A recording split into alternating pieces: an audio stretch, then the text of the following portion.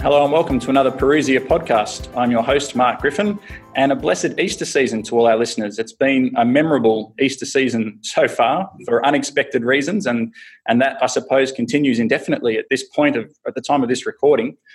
Joining me today to provide a little pastoral direction for the faithful around the current situation, which we're all now facing due to the coronavirus, and also to share on an initiative that he himself is undertaking with the help of the Archdiocese of Sydney, is the assistant priest from Our Lady of the Rosary Parish at Fairfield here in Sydney, Father Josh Miechels. Thanks for joining me.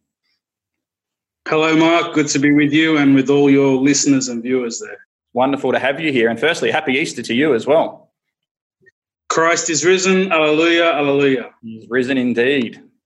Very exciting time in the church, I suppose, through the Easter season. And even though everything's a bit crazy around us, I think people can still sense that joy. We feel disconnected, but through so many platforms, we're still able to connect. And people are sharing that joy of the Easter season. I think it's certainly a Lent we're not going to forget anytime soon. And I think a time will come when we're telling our children and grandchildren about this. Absolutely. I've got no doubt. I think that's important to be aware of that. So, but it's a beautiful time, beautiful time. Before we go too far, and we're going to talk about a few things around the current situation, and as I mentioned, maybe a few pastoral pointers along some of the issues that we're facing at the moment. But before we get into that, and for those who don't know you, who haven't come across you yet, I think it's always amazing to hear from our clergy and how they found their vocations. And you never know, there might just be a young man out there who hears your story and is encouraged to take his own leap of faith towards a religious vocation. Can you give us the short version of the Father Josh Miechels story so far? I'll try. I'm a WOG, so it's a bit hard to give the short version, but apologies to all the WOGs out there, but you're all fully sick, okay? So just know that, as we say. But the short version is a beautiful, beautiful story, and I've been very blessed. But the short version is, I guess, I thought about priesthood, I think, when I was about 9 or 10. Our family had a lot of comics of the saints, and probably a lot of your viewers and listeners would be familiar with some of them. So one was St. Francis of Assisi, another was John Paul II, another one was Life of Maximilian Kolbe. I think the last two, they were actually put out by Marvel, if I remember correctly. Can't remember. And but I found them very inspiring, and the idea of laying down my life for others as a priest, and of being really radically close to the Lord. Those are the two things I got out of them, and it really responded to a desire of my heart. And so I think by the first year of high school, I decided I wanted to be a priest. And our friends at school, we had a discussion about what we wanted to do when we grew up, and I said, I'd love to be a priest. And that didn't go down so well at all, and I received, to put it politely, much discouragement. And anyway, it was from that point, actually, I started drifting away from my faith quite a lot. I still went to Mass, but only because I was obliged to. And my heart was closing to God a lot. And I started working after high school. I went to work straight away instead of going to university. And there was a period in the place where I was working, so I was working for lawyers. I was very impressed with their lifestyle and what they had. And I was not so impressed with what I didn't have. And I thought the thing which was holding me back actually was believing in God, right? Because for a lot of them, they didn't believe in God so much, and they were doing very well. And I thought, okay, this is my problem. So I deliberately made the decision to not believe in God anymore, and which was difficult because I discovered straight away, if you don't believe in God, then if no one can help you, then no one can help you. You're by yourself. Sure. Which is very tough. And it can be a useful experience as well to understand that, especially the value of God in my life. Well, I suppose you don't know how lonely you can be until you're lonely, do you? Well, that's right. And but especially if you have difficulties, if people around you cannot help you with particular things, then you're stuffed. You know, if I may, I don't know. Am I allowed to say that? I don't know. We'll ask the editors later, shall we? Okay. But you're in a difficult place. But I still felt, okay, this is great. I'm being mature now. I've renounced my faith. I've made my own choice. It's not my parents' faith, and also, like, I didn't know anyone who was. I knew zero young people who believed in God. Zero, zero, zero. And anyway, one day while I was working, I had an experience which is a bit hard to explain. I can't remember exactly how it worked, but basically, uh, it was as if God showed me the world, you know. And I don't mean I looked at the planet Earth. That's not what I mean. But just to notice the things around me. So the birds in the air and the trees, the beauty of the trees, and all the people. And in the city, obviously, there's lots of people. And through that, it was like you said, very strongly in my heart. All these things, all these people exist because I made them, and you too. And whether you believe in me or not, it's not going to affect whether I exist and whether I've created you, and I'm still here. So your personal opinion doesn't actually alter my existence at all. And I was really pierced to the heart by that, as we've been hearing in the Acts of the Apostles in the last few days. That's a good expression. And so I just went to, it was actually the cathedral nearby, St Mary's Cathedral in Sydney. I just went there quickly, and I wasn't so clear on confession in those days. So I just knelt down and I just said a simple prayer saying to God, look, God, I've been trying to live without you, and I can't do that, and I'm sorry for that. Please help me to live my life. And something small changed in my heart, and I walked out of the cathedral, and there was a small part of my heart which had a certainty that God existed, right? And all of that is grace, by the way. None of that's my great intelligent wonderings or anything like that. There's just pure grace, I would say. And from memory, I think it may actually have been the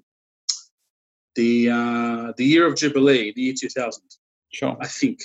And so I would put that down to, in part, all the prayers that people were praying and offering for sinners, you know. So I think that's obvious to me. That helped me as well. So thank you to all of you who are praying for sinners in the year 2000 and those who are far from God. And then I went to uni and after and different things. And then anyway, while I was at university, I started university and I got involved with the chaplaincy. Because I was just curious who were the Catholics there, because like I say, I didn't know anyone my age, and they put a lot of pressure on me to go to World Youth Day, basically. And I don't know how they did it, but they convinced me to sell my car, and which I did, which was a great loss, I realised afterwards. But anyway, and I went to World Youth Day in 2002 in Toronto. And while I was there, the thing which really, for those who have been to World Youth Days, you know what I'm talking about. I was just shocked at the number of young people who were there. And I remember in particular the final mass with John Paul II. And it was at an air base, and because there were just so many people there, young people. And I was just amazed that as far as the eye could see, all the way to the horizon, was young people there to meet the Pope, to pray. They were there praying their rosaries, going to confession, singing songs of praise to God. And it's something I've never seen before. Mm-hmm. And I was really impressed by this. And the other thing which really impressed me was, again, something I had rarely seen in my life up to that point, was lots of young priests who enjoyed being priests and who were valued by the young people, and they were going to them for confessions and for advice, and the priests were happy. And it occurred to me, you know, actually maybe that's not. I thought, oh yeah, maybe priesthood. Briefly, also because of the figure of John Paul II, mm-hmm. Who was quite elderly and sick by that time, but as until his death, and even in his death, was a very impressive man, obviously. Mm-hmm. Absolutely. So I came back from there with what I'd call a fire in my heart. That's how I explained it. Fire for the mission, and I did a few things with the chaplaincy, and anyway, and of course, what I did. Typical Catholic young man, you start getting ideas about your vocation and so on. And so I started going out with ladies around the university, very lovely ladies. And then I was in a last relationship. It was a very beautiful experience, and for which I'm always grateful for. It's been very useful for me, and I was seriously thinking about taking further steps in that relationship. And anyway, the chaplaincy had a retreat at the end of the year, which they asked me to.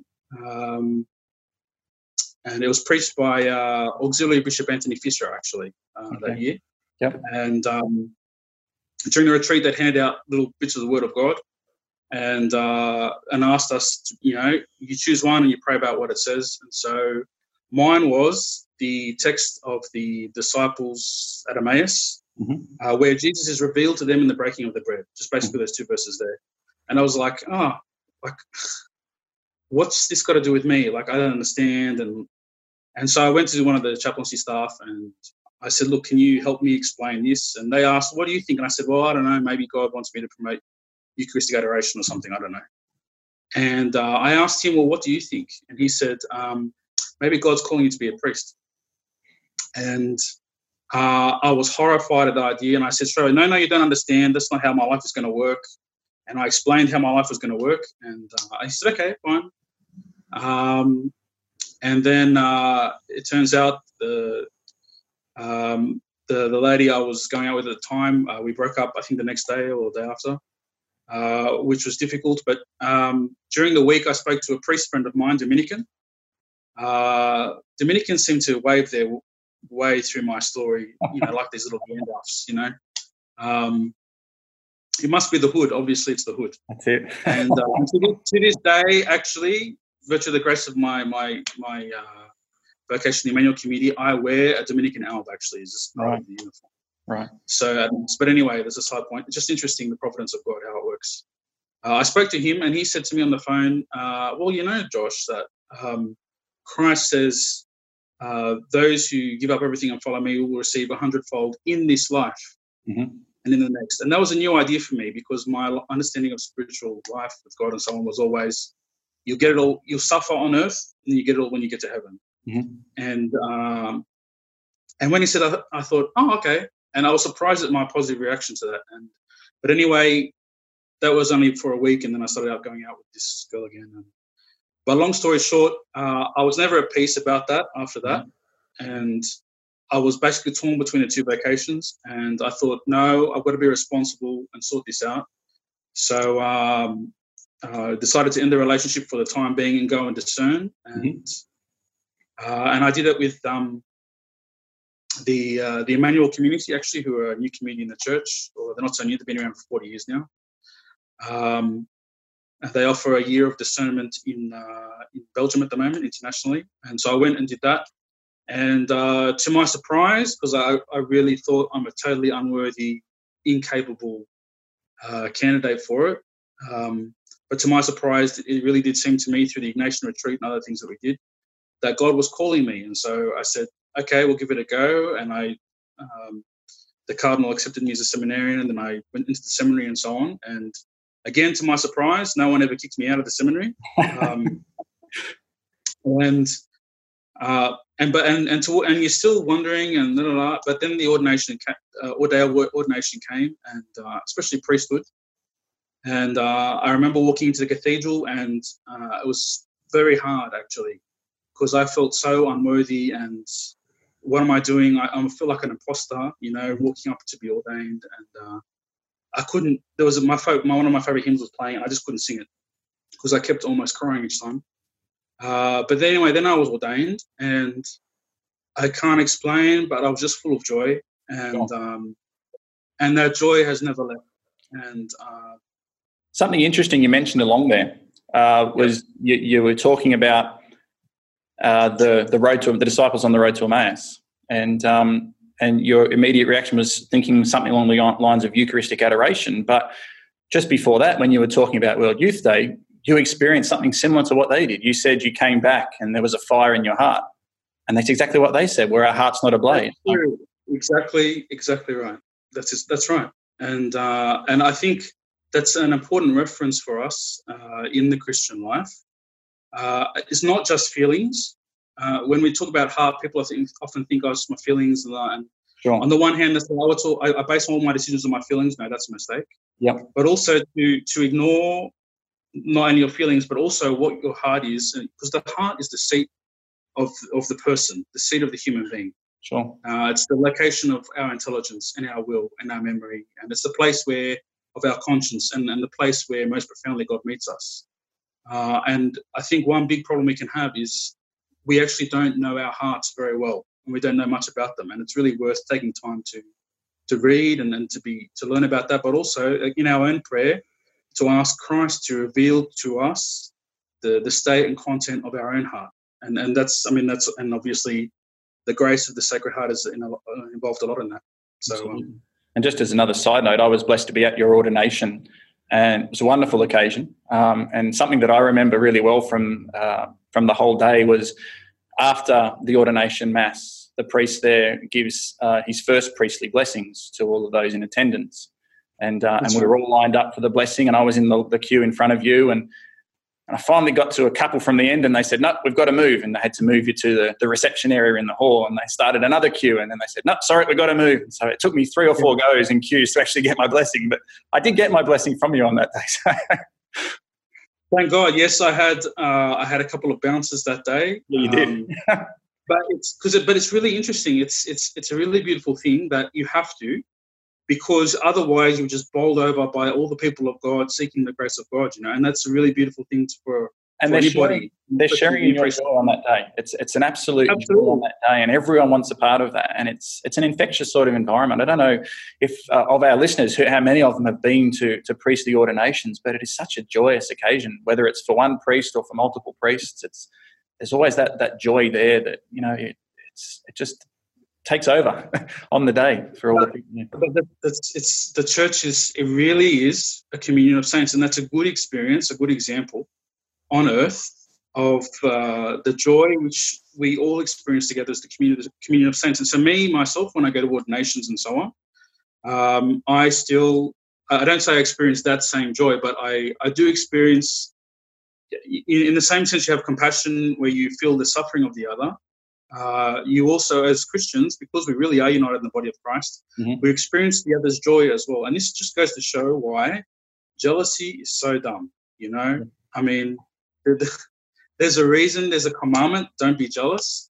It's because there's arguably no quicker way to make ourselves unhappy. But whereas if I love the other truly, and I really receive them as the gift they are for me, then their joy is also mine, and it's such a beautiful way to live. Yeah, something really beautiful. And I think the time of lockdown is a good opportunity for us to discover that, to be honest. Absolutely. Now, bring it forward to current day. You've been ordained, is it 7 years since your ordination? Am I right? No, I'm still. Well, you know more about children than I do, probably. Given you're a father. I'm 4.5. Is it only 4.5? I don't know what that means. I don't know if I'm toilet trained yet. I don't know. Can't remember. But look, I love being a priest. It's the best job in the world, and I wouldn't if they offered me 5 million or whatever. I don't know, whatever they offer people now. Wouldn't stop it for any. Why would you? I still can't believe I'm a priest, and I'm lucky. I'm so blessed to have that chance to live with Christ that way in my everyday life, to serve the people of God that way, and it's actually really fun. It sounds light when I'm talking about it like that, but I really, even all the challenges and writing homilies is fun, it can be frustrating sometimes because you're like, oh, what do I say this week? But when you take it to the Holy Spirit and you pray, and it is fun because you start showing the way, oh yeah, that's really clever. I never thought of that. And it's really, really beautiful. So young men watching, listening, please take time to properly discern your vocation so you do not miss out on the joy that God is offering you if he is calling you to priesthood. And if that is your vocation. I can't begin to tell you, and I hope the other people listening and watching this feel the same, what a joy it is to hear a priest say that, to say that they love what they're doing, they look forward to the next opportunity to practice their priestly ministry, and they just completely embrace it. It's such a joy to hear that coming from the clergy. So thank you very much, firstly for your vocation, but and saying yes, but then for living out that vocation with joy, and that's very inspiring. So thank you for that. Blessed be God. Blessed be God. Bringing forward to current times now, and from the perspective of the laity, we've seen great distress, confusion, even anger at the current situation that is keeping us out of the churches, where we feel locked out of the churches. Can you share a little bit, though, from the perspective of the clergy and how difficult this whole situation is from a priest's perspective, and how you're coping yourself with the current arrangement?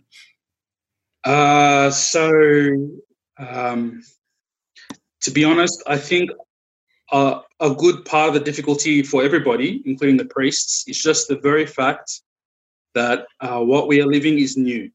Mm-hmm. Okay, so and it's a big shock to our system. It's not something we have expected to live anytime soon, or if any time at all. And it just goes to show how much we have to give thanks for the freedoms that we normally have. And I don't think it's a bad thing, actually, for us to experience these difficulties, even for a short time, which this is relatively, which many of our conquerors across the world have to live, you know. Sure. So I think that's it's good to keep it in context like that, and that is already helpful in responding to that challenge in a mature way. Sure. But certainly, obviously, like with everybody, it was a shock, and you know, you sort of feel like in your heart, well, no one's gonna shut my church. But of course, I mean, we have responsibility, you know, for part of charity is caring about the health of others, mm-hmm. you know, and if that means we need to make some small sacrifices to protect, especially the weak and the elderly, and you know, those who would be quite quickly affected in a far stronger way than us. That's what Christians do. Like we shouldn't be surprised that we're asked that, especially the Christians. And in a sense, this is why, in a certain way, Christians should be able to respond more positively and in an easier way than others, because at least in theory, we are trained really for genuine charity and for laying our life down for the other, and so on. That said, certainly, like it was quite eerie the first few days, like seeing all the posters for the latest things put up in the parish and so on, and thinking, you know, me and the other two priests were the only people going to see these things for the next 6 months, mm-hmm. you know, and we had no idea how long the thing would go on for. And what was particularly strange also, I mean, straight away, it's funny, you know, because as a priest, you sort of do, I mean, I don't know, but certainly me, occasionally you sort of have these, you know, idealistic ideas of, it'll be great, I can just say mass for myself sometimes as well. Mm-hmm. And when, as a priest, that's always been a joy for me also, sometimes, when that's presented itself, although less so these days because I'm just so busy. Yeah. You know, which is great, praise God. But the first thing I noticed straight away is I really miss my people. Mm-hmm. You know, they're not there, and really moved with a great compassion also that I can enter the church anytime I like. Mm-hmm. It's my workplace, but my people can't, and I understand really well. I hope something of the pain that would be for lay people to suffer. Mm-hmm. Not being able to even just visit the Blessed Sacrament, or to dip your hand into the font and you know, bless yourself with holy water, or and we notice, you know, how much, just even though I never go there, the fact that I know the local church is open is such a consolation for us in our life, you know, and because life is not so simple for us. But and it was eerie, I have to say, especially Holy Week. Absolutely. In my reading, I gather because of our, I don't know what you call it, everything is linked up in the world now, and I don't know I can't remember what the correct word is for that, but you know, the internationalization of everything. Yeah. I gather that pandemics will be actually more common now. I don't know what that means, or I mean, at least we'll respond more positively. But in any sense, I don't know if I'm going to have another Holy Week where celebrating it, I'll just be with the two other priests, and that's basically it, and a server. And then on the vigil, we had a cameraman, and his wife, and that was it. And especially Good Friday, we stand there, and we're reading the Passion. The Passion, proclaiming it to an empty pews, you know, and It's strange, eerie. I think eerie is a good word. Yeah. But all of that said, personally, I've found myself very busy, actually. Mm-hmm. One reason why is because the things which you normally do take a lot longer. Sure. And the reason is because of all the technical stuff and so on. So the first thing I did straight away was start a 6:30 a.m. adoration, and then 7:30 a.m. mass streamed daily, Tuesday to Sunday. And normally that would take an hour and a half, maybe an hour, 3/4, including setting up and so on. Sure. It just takes a lot longer now. Well, let's go there. While you mention that, obviously the Sunday mass obligations have been relaxed indefinitely, and you've been live streaming certain, as you say, adoration, some of the masses, the liturgies. For those tuning in at home, can you give us some sort of clarification? Are they actually, for someone who watches a live stream mass, are they actually attending mass just by viewing it online? And can graces and blessings be received, the same graces and blessings we receive through our normal attendance at the church, can they be received down the line, so to speak? So the short answer is yes and yes, because of the circumstances. Mm-hmm. Because of the circumstances. So if you're, I don't want to go to church today, I'll just sit on my lounge and watch it on TV, and when you can go, okay, that's an issue, and no, you're not receiving the same thing at all. However, if you want to go, and you normally would go, and you are prevented either by government regulation or little Johnny got his foot stuck in the toilet and I have to take it out, or let's say state of life, that kind of thing. Sure. It's not the same. Does that make sense? So I say that for the benefit of parents, for example, who can find it. I mean, just going to Sunday Mass with their children, especially little ones, or frustrated teenagers or whatever, can find it quite challenging and might feel, it's not the same, and there's no point me going to Mass because I just don't get anything anyway. It's not true, and it's a subtle, or perhaps not so subtle, temptation of the devil.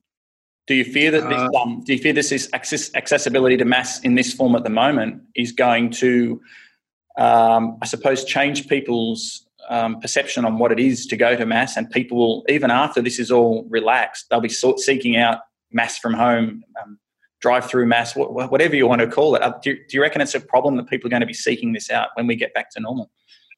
I think you'll see developments both in the positive and the negative. So from a negative point of view, yes, it's possible that some people might just decide, well, I don't really need to go to Mass anymore because I survived the pandemic and everything was fine. And so they might drift away in that sense. But I think you also get the reverse. And being a priest in pandemic and seeing how grace is working during this time for people, mm-hmm. I've also seen the reverse as well, which is people drawn more to the sacraments, and their desire for the sacraments greatly increased because they realise what they've now lost. Sure. They're not able to, or if I may say, which they can't access as easily as they could at the moment, because basically mm-hmm. You can access the sacraments more or less as normal, like in the normal daily life sense anyway. So I think, and part of it is disposition of the heart as well. Like, I mean, it's interesting because it's not the first time the church has done this kind of thing. So, for example, one example might be St. Charles Borromeo.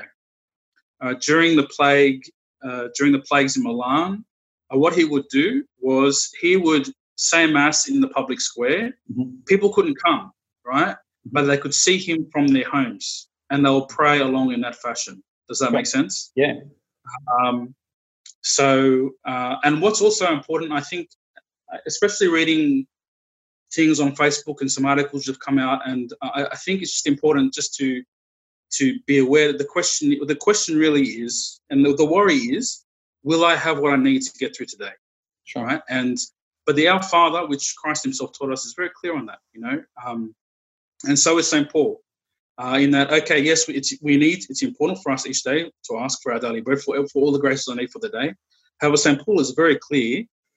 When you wake up in the morning, you have more than enough graces. Mm-hmm. You have more than enough graces to deal with the day that God has placed before you.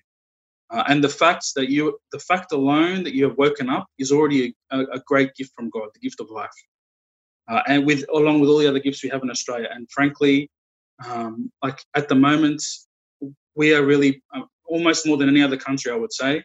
We are very blessed. Even in the way we are asked to live the pandemic, we are much more blessed, I think, than most places in the world. And that is really something to recognize and thank God for. And when we do so, that puts us a lot more in reality and also puts us at ease. So, sure, absolutely. Don't know if I've answered your question there, but yeah, I think so. Yeah, a couple of quick short responses. I'm just conscious of time. So a couple of quick short responses to a few practical applications here. Can you quickly explain to us, obviously, receiving communion is something that we're not able to do at the moment, and people are really struggling with that. Can you quickly give us an explanation of a spiritual communion, what that involves, and also just to branch off, well, not really branch off, but just a different aspect of that. When we receive communion physically, we're required to be in a state of grace, free from a state of mortal sin. And is there the same requirement for a spiritual communion? Okay, so maybe going backwards. Okay, maybe not. St. Thomas Aquinas speaks about this, amongst others, right? And he says there are two forms of receiving Holy Communion. One is obviously in the physical manner, which we are familiar with. The other, with which we are less familiar with, but perhaps should be more so, actually, according to the saints. It's been around for centuries and centuries and centuries. And the saints were great practitioners of an act of spiritual communion. Do you need to be in a state of grace to receive spiritual communion? No. However, of course, as with all graces we are given in any form, the state of our soul does determine to how fruitful the reception is. Does that make sense? Absolutely, yeah. So that's the issue. And I think it's also important to recognize when we're like watching Mass, even with all our heart and so on, we don't go to Mass just to receive Holy Communion. That's not the point of Mass. Yeah. Certainly it's the high point, if you like, but you have the whole first section, which is the proclamation of the word, which includes the homily, which most people aren't aware of, and also the fact that I am participating in the whole action of the universal church, so not just me, myself. Sure. And I think that's very important for people to be aware of. Absolutely. Great, thank you. Question number 2, along a practical line. In some places, priests are still able to hear confessions from the faithful, but in the situation where this isn't possible, is there a next best thing to an in-person confession? Or is it that or nothing? What's the next best thing if that exists? Okay, well, certainly if you live in, for starters, certainly if you live anywhere with a parish, if you need confession, you are still able to receive the priest, and the priest comes to you, right? And it's possible for us to make arrangements. So, for example, we keep the distance, use of masks, gloves, etc. Mm-hmm. We can still hear your confession, right? And so please don't be afraid to ask. And even where, especially in places like Sydney, we've discussed this. There's a WhatsApp group of younger priests for this reason now. Even if your priest is elderly and so on and is fearful of being ill or whatever, you just ask for whoever the next person is. But each deanery should really have delegated priests, especially younger ones, who are free to come and see you. And but I mean, I just saw in an email of the Vicar General just today to all of us, really encouraging all the priests to be available as normal for all the usual sacraments, including anointing of the sick also, if I may say. Well, that's actually question 3, while we're on that. And my question 3, I suppose the way you've answered question 2, it kind of answers question 3 in its own way as well. But from my perspective, now we have a child due in 4 to 6 weeks. I can't even remember now. It's hard to keep track of time at the moment. But when this child is born, as a parent, I feel a sense of urgency to get that child baptised. That is my first priority for that child as a parent, is to get them baptised. Now, if we're in a position, and not necessarily even from this current pandemic situation, but if we're in a position where that's not available and there is a sense of urgency, whether it be for health or for just the fact that you don't want to leave it too long, it's still a valid sense of urgency in my mind as a parent. What can we do in this situation, and then more broadly, what can we do and for basically those sacraments that they're once-off sacraments that have I suppose they're time-sensitive. So if it's probably good if I speak specifically about it. So, for example, in the case of baptism, especially baptism of children who've just been born and so on, I think the guidelines issued by the Archbishop of Sydney are really excellent in this regard. It's quite clear and quite simple. So basically, we have deferred baptism until when we can more do it generally, so in a few months or whenever that is. If the child is in danger of death, then you ask the priest to come and baptize. Or if really in danger of death, like it's quite urgent, then you baptize yourself. So all you need is to pour natural water, so like water from the tap is fine, doesn't have to be holy water, onto the forehead of the child, saying, I baptize you with the name. It has to be a name, obviously, which does not contradict the Catholic faith, put it like that. I baptize you to your name in the name of the Father, and of the Son, and the Holy Spirit. So 3 little splashes on the forehead like that.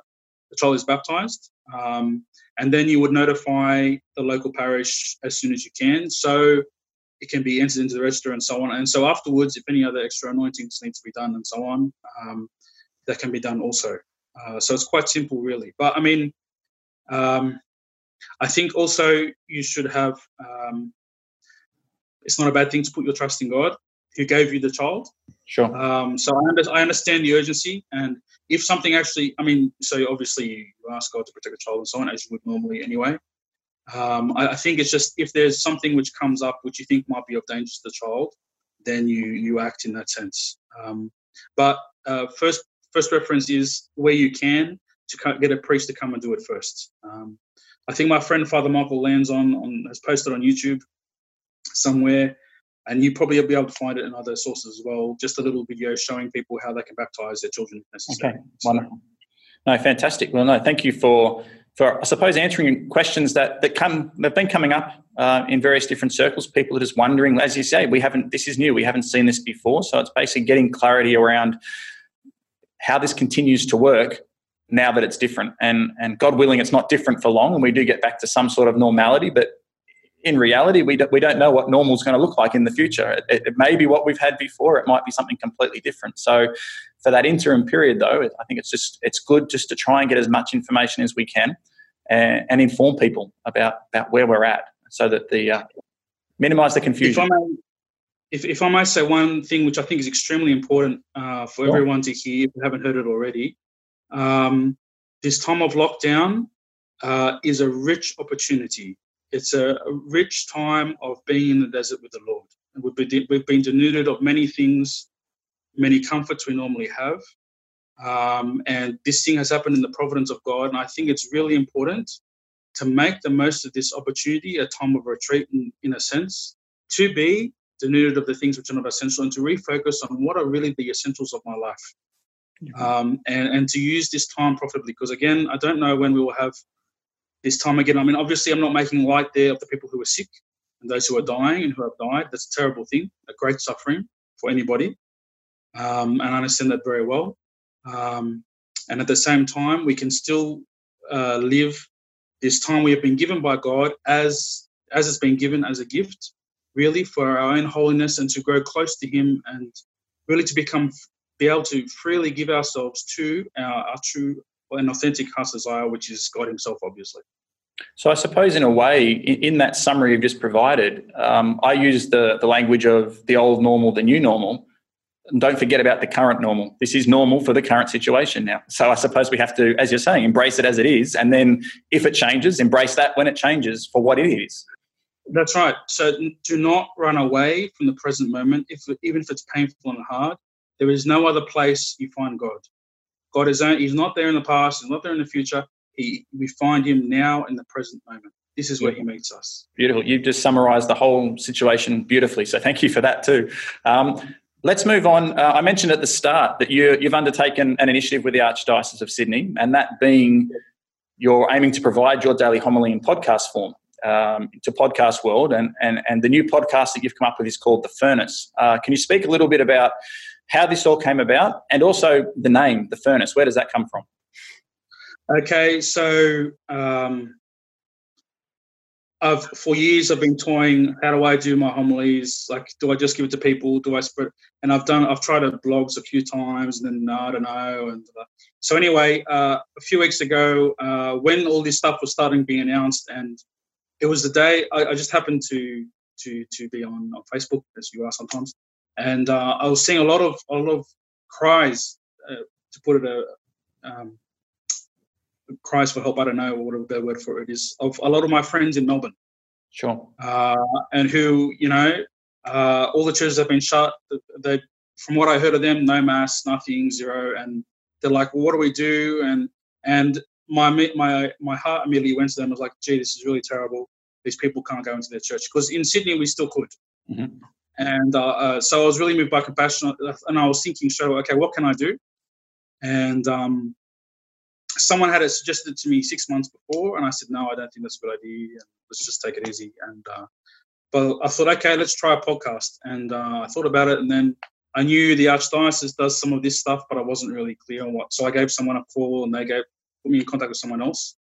And so I came in contact with really a wonderful a man. He's worth his weight in gold in the Archdiocese. His name is Mike Lynch, who's been helping me record the podcast every day and producing it and doing all this stuff, which I don't really know. But it seems to be going very well. So at the moment we're 60 downloads a day, which is, I think, apparently is not so bad for a few weeks worth of podcast. And the reason for the name, that was a good question. That's a good question. Because obviously I was thinking, well, what do I call this? And there were all kinds of things I could have gone with. But basically the point was the opportunity as well, that this is an opportunity to proclaim the love of God to the world, and really the heart of Jesus to the world, and something which is extremely important for me, and I imagine for any priest, the heart of Jesus. And so there are different formulations for that. And anyway, I came across a quote of Saint Gertrude, a beautiful prayer she has actually, and it's on the side of the blog there at the introduction, where she describes the heart of Jesus as the furnace of love. And I almost called it the furnace of love, but I'm a chaplain to Sumner House, and the young man then said, Father, don't call it that because it sounds like a 1970s disco. So I said, okay, we'll just go with the furnace, and we went with the furnace, and that's it, really. So and apparently, let's praise God. And in that, we've actually gone full circle, because that theme's now come up 3 times, the fire in the heart. So quite unintentionally throughout this discussion. So there you are, you see. It was meant to be.